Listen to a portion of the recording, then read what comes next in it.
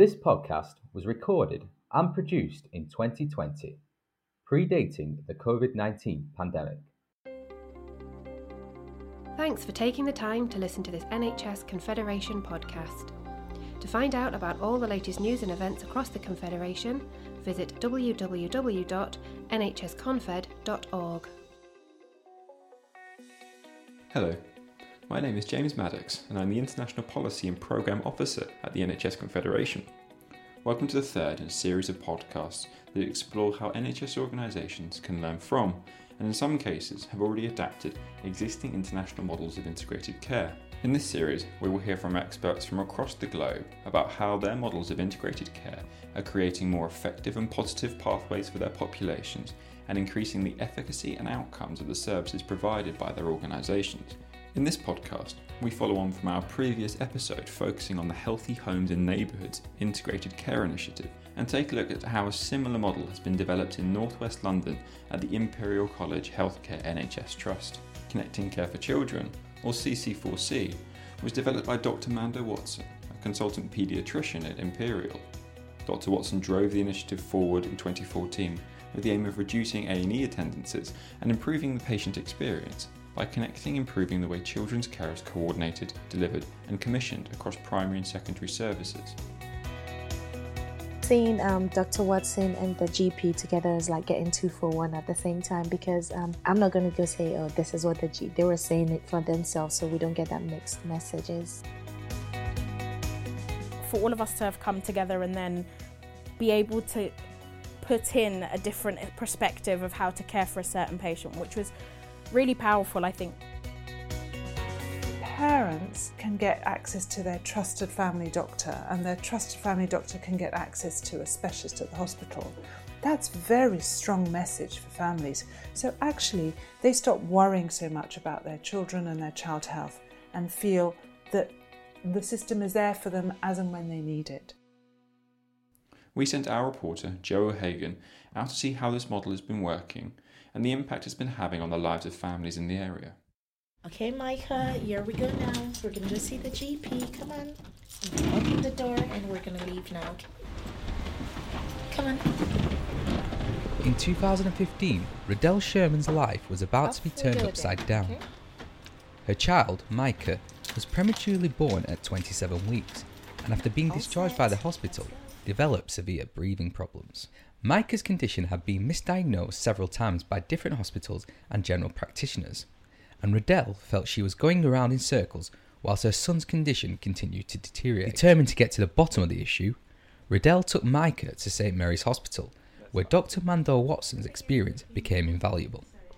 So I constantly have to explain everything to him. He kind of does the now and the then, because if not he becomes anxious. So I have to tell him, you have to put your jacket on, I'm going to open the door, you have to step out, and mommy's going to have to lock the door. They listened to what I had to say. They listened to my fears, and they were like, no, we have to run some checks.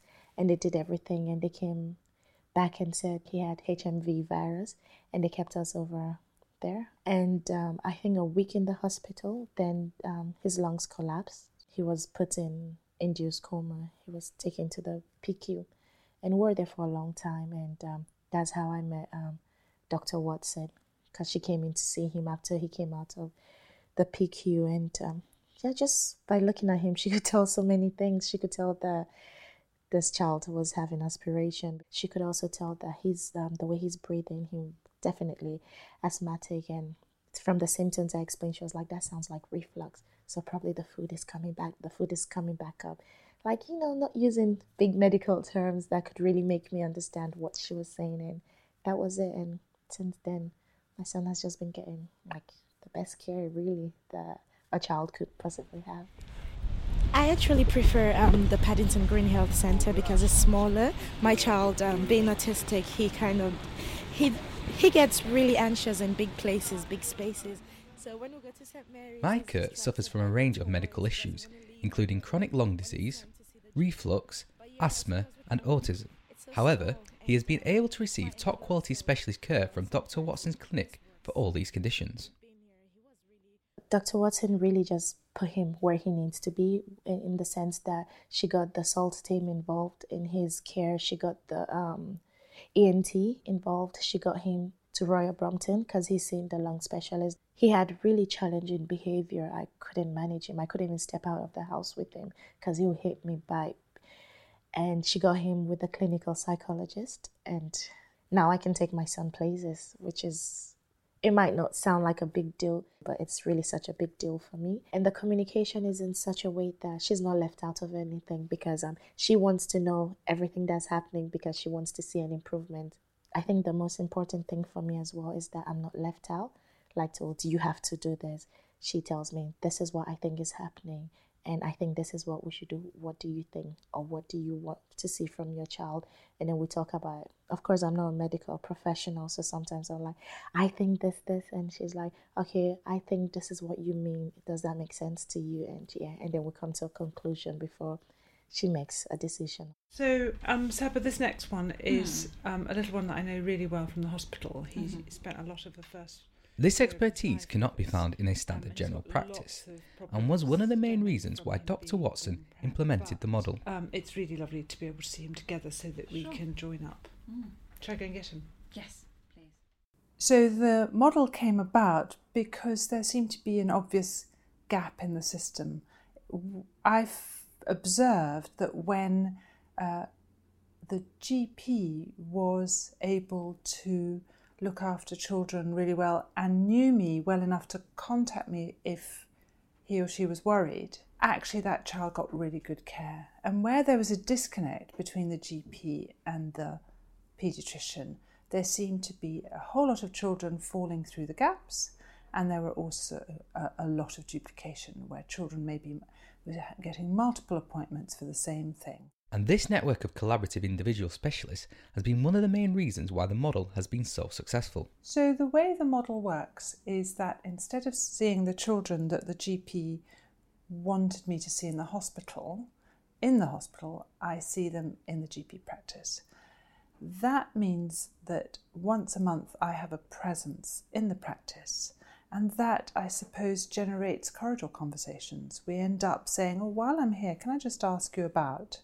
And what we always do is have a team meeting at the end of the clinic, which means that the GPs in the practice nurses, the health visitors and other professionals can come together, and I as a paediatrician can be part of that team meeting, and we discuss cases.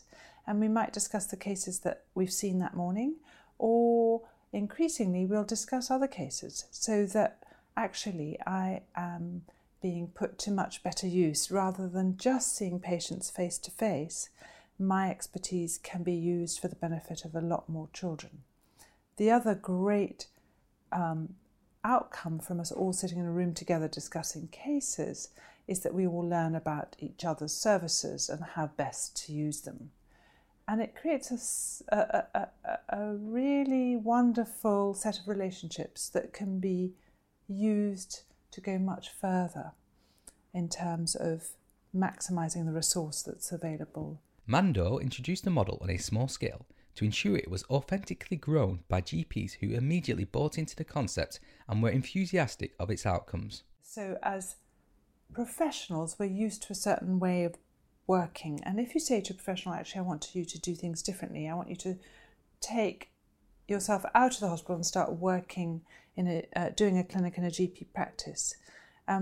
Some people are up for the challenge, but others are wary. And there's this chicken and egg situation where we don't have a lot of this activity going on at the moment, so we don't have the opportunity to train young doctors in a different way of working. So we don't then have the workforce of the future that's going to work in this integrated way. And one of the things that we do is try and bring junior doctors along with us as much as possible so that they see things, they see the opportunities, and they get quite excited about it. Micah, do you want to come in? Come on, Micah, let's go. And one of the GPs who was excited about the real impact of the CC4C model is Dr. Saba Rafizada of Paddington Green Health Centre. Zabi has worked in GP practices before that didn't use the CC4C model and can see the overwhelming contrast in the effectiveness of the care between them and her current Take a workplace. seat for me.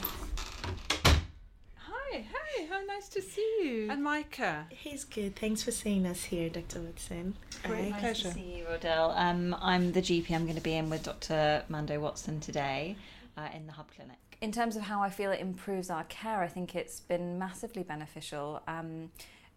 In a number of different ways. The first thing is it's an excellent, really an excellent example of well joined up care between primary and secondary care. It really helps to break down any barriers between the two models of care, between primary and secondary care. And it's not always easy to diagnose, to know everything. And so the CC4C clinic really allows us to get patients seen where we are uncertain of a diagnosis,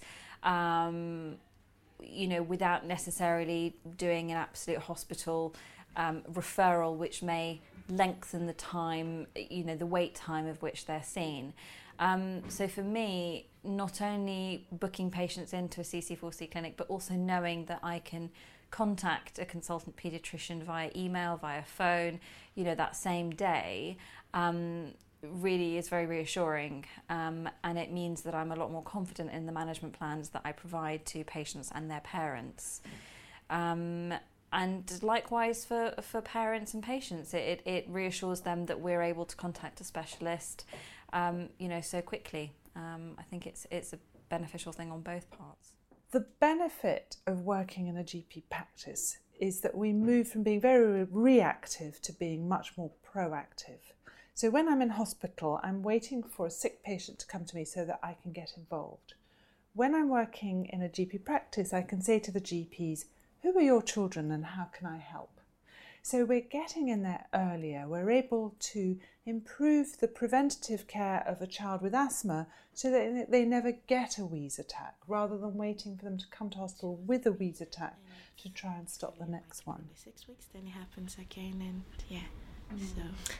Can I just ask, how is it affecting him? Is he managing to get to school? And thanks to the flexibility of the service at Paddington Green Health Centre, Dr. Watson was recently able to come to the rescue by fitting in an emergency appointment for Rodell after Micah developed a recurring throat infection that not only caused infuriating pain to Micah himself, but also to the rest of the family. Told on us as well, because we're not sleeping, and I myself was getting depressed with a constant illness, and I was seeing my GP for that as well. So I was like, I don't think I can keep on going like this. And I emailed her secretary again, and then the secretary said, Dr. Watson is out of clinic, St. Mary's, for this period of time, but she will see you at Paddington Green Health Centre on this day. Imagine if he hadn't seen it, he was going to keep on having that infection recurring, because it's something that happened like 3 times or so before I emailed her secretary. And she had him checked, examined again, and got in touch with the ENT team that his tonsils had to be removed. And I don't think that would have happened if I hadn't seen her at Paddington Green, because Micah is not due to see her, so we would have probably still be going through that. And as much as it's having an effect on him, it's also having an effect on me and my younger child, because we're not sleeping when it's a nightmare. So that service, nothing beats that. It makes patients and parents a lot more comfortable to discuss their symptoms, to discuss their issues in a manner that, in an environment where they've been to time and time again. So coming into, especially for young children, coming into a GP practice where they may have been seen plenty of times versus a big hospital, which might seem quite scary for them, I think is a lot more comfortable coming to a GP practice, to be honest with you. And it would mean that children maybe are more comfortable being examined, parents are more comfortable discussing, all their issues that they've come in for. And I think having the GP there, it gives an additional layer of confidence for parents, knowing that actually, this is not just a hospital, consultation. My GP's also here. They know me. They've seen me. They know about my child's health. So I think that's important as well. James, we're just going to have a look at your readings. Soraya Vieira is a paediatric diabetes nurse at the St. Mary's Hospital Imperial Healthcare. She has very little experience of the model and therefore has minimal contact with the GPs. However, After recently attending a CC4C Hub session where she was better able to understand the needs of one of her patients, she has seen how this could be a benefit going forward for her and her colleagues. Oh, it looks like you've had a hypo here. Did you do some exercise? What I found doing this hub meeting in the GP was actually pretty amazing. I loved the fact that there was all of these professionals that came together to talk about families and patients, even if they didn't really know or recognise any of these patients. It was good to share experiences and share their thoughts or ideas of how to manage families or these patients better. It was really insightful to see the sort of things that they do in the community in these practices and how we can benefit from them, but how they could also benefit from us. So we'd like to examine Micah, if that's okay. The nature of the model means that different specialities have been able to understand each other better, and the learning from this has been invaluable. Okay, so we're just going to take Micah's temperature. I feel that actually I'm a lot more confident in dealing with a lot of illnesses in children that maybe I wasn't previously. That there's only so much that GP training will teach you when it comes to paediatrics. And, having had experience of sitting in with Mando, of debriefing, of getting her feedback on illnesses, of how to manage certain things, I do think it is a two-way street as well. I think with a consultant paediatrician coming into our clinic, they also see the day-to-day things that as a GP we deal with. We often see patients time and time again, and we look after multiple members of the family. We get a real flavour of what the household is like, what their psychosocial factors are like, what's going on in their lives. And I feel it's quite often difficult in a hospital setting on a one-off appointment for a paediatrician to grasp all of that.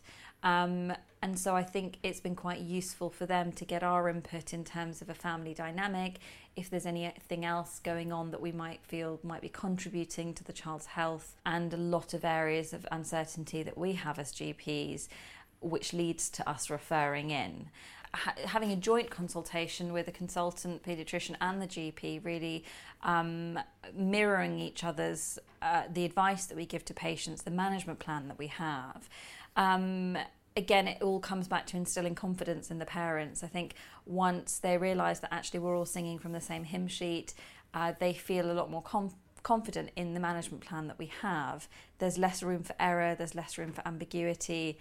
And I found from my experience that actually parents and patients are much more likely to comply with the management plan when they feel confident in it. During the hubs, I found there was a definite lack of understanding in the roles that we provide in hospital and the understanding that GPs have in what we do. I'll give you some examples in terms of pump therapy or multiple injections, their understanding of who decides what happens and the process that happens. And I guess during that I was able to then explain to them, actually this is how it's done, and these are the criterias, and this is what has to happen for a patient to go on either a pump or not. Although the model has gained considerable success locally and in focused specialities, there is still a wider scope to be made in scaling up this to a significant level. So this is a way of working that we have started to do for children, but it lends itself really well to a whole raft of specialties. Care of the elderly is the obvious one, but you could also make it work for dermatology, for rheumatology, and on it goes. The point being that we have really brilliant primary care, we have really brilliant secondary, tertiary care, and creating these opportunities for the two to join up just gives so much more value for money. I would like to use this more for us to work together, meaning GPs and us, but also for families to see us all as one and not go to the GP for, I guess, one thing and go to us. Obviously, we are separate and we are, I guess, a specialist service, and they will deal with other complexities that they may have. But it would be good for us to be able to share information and bridge that gap that we currently have. I think now that I've seen him here, maybe I don't need to see him regularly at the hospital. Like with any behavioural change in the NHS, there are challenges that can come with implementing a new model, but ultimately there can be a substantial reward at the end of it. And from a GP point of view, Riddell, what we just mentioned is if Micah develops any persistent fevers, I would really urge more practices to get involved in setting up a CC4C clinic. Having worked in practices that don't have it in place, I can see how much more difficult it is getting paediatric advice and getting patients seen quickly in the community. So I really can't praise it enough, and I think actually it should be implemented in many more practices. So my advice to other trusts that want to do this is, go for it. It is undoubtedly a good thing to do. Although it might feel difficult, actually it's just the tiniest change in the system. I suppose to help make that change happen, I have a few thoughts. The first is to try and do things bottom up. I've seen people try and parachute this great idea in, and that seems not to work. It's much better to get people on the ground, on the front line, who are seeing patients who really get the benefits. And I think it's really important to think about what is underlying this. What are the design principles behind what you're trying to do? So working on building trust and relationships between professionals, working on the learning culture so that everybody is more capable, working on signposting, and really focus on what matters to patients. If we do things differently as professionals, but don't bring parents with us, they will just carry on doing what they've always done. Great, lovely to see you today, and lovely to see Mike. It's nice seeing you guys too. Thank you for seeing me again. It's nothing short of a miracle to me. I've met other moms that are also struggling to get the type of help that I think I get from Dr. Watson, so I don't take that for granted at all. In this episode, we've seen the impact that joining up primary and secondary care is having on the relationships and knowledge sharing between healthcare professionals, and the improvements in access, treatment and management for paediatric patients that is able to be delivered in a comfortable and reassuring environment as a result of this. In turn, this is supporting the wider health and well-being of parents and children and enhancing their relationships with healthcare professionals. In the next episode, we visit southern Denmark and look at how this autonomous region and its municipalities use information sharing and communication to enhance patient care and ensure their journey through the different system providers is a seamless process. The model is an important model for how we collaborate, because some of the basic principles is about how to give the right data to each other at the right time. If you'd like to listen to any other episodes in the series or read the detailed reports on each model, then you can do so by visiting our website. Thanks for listening.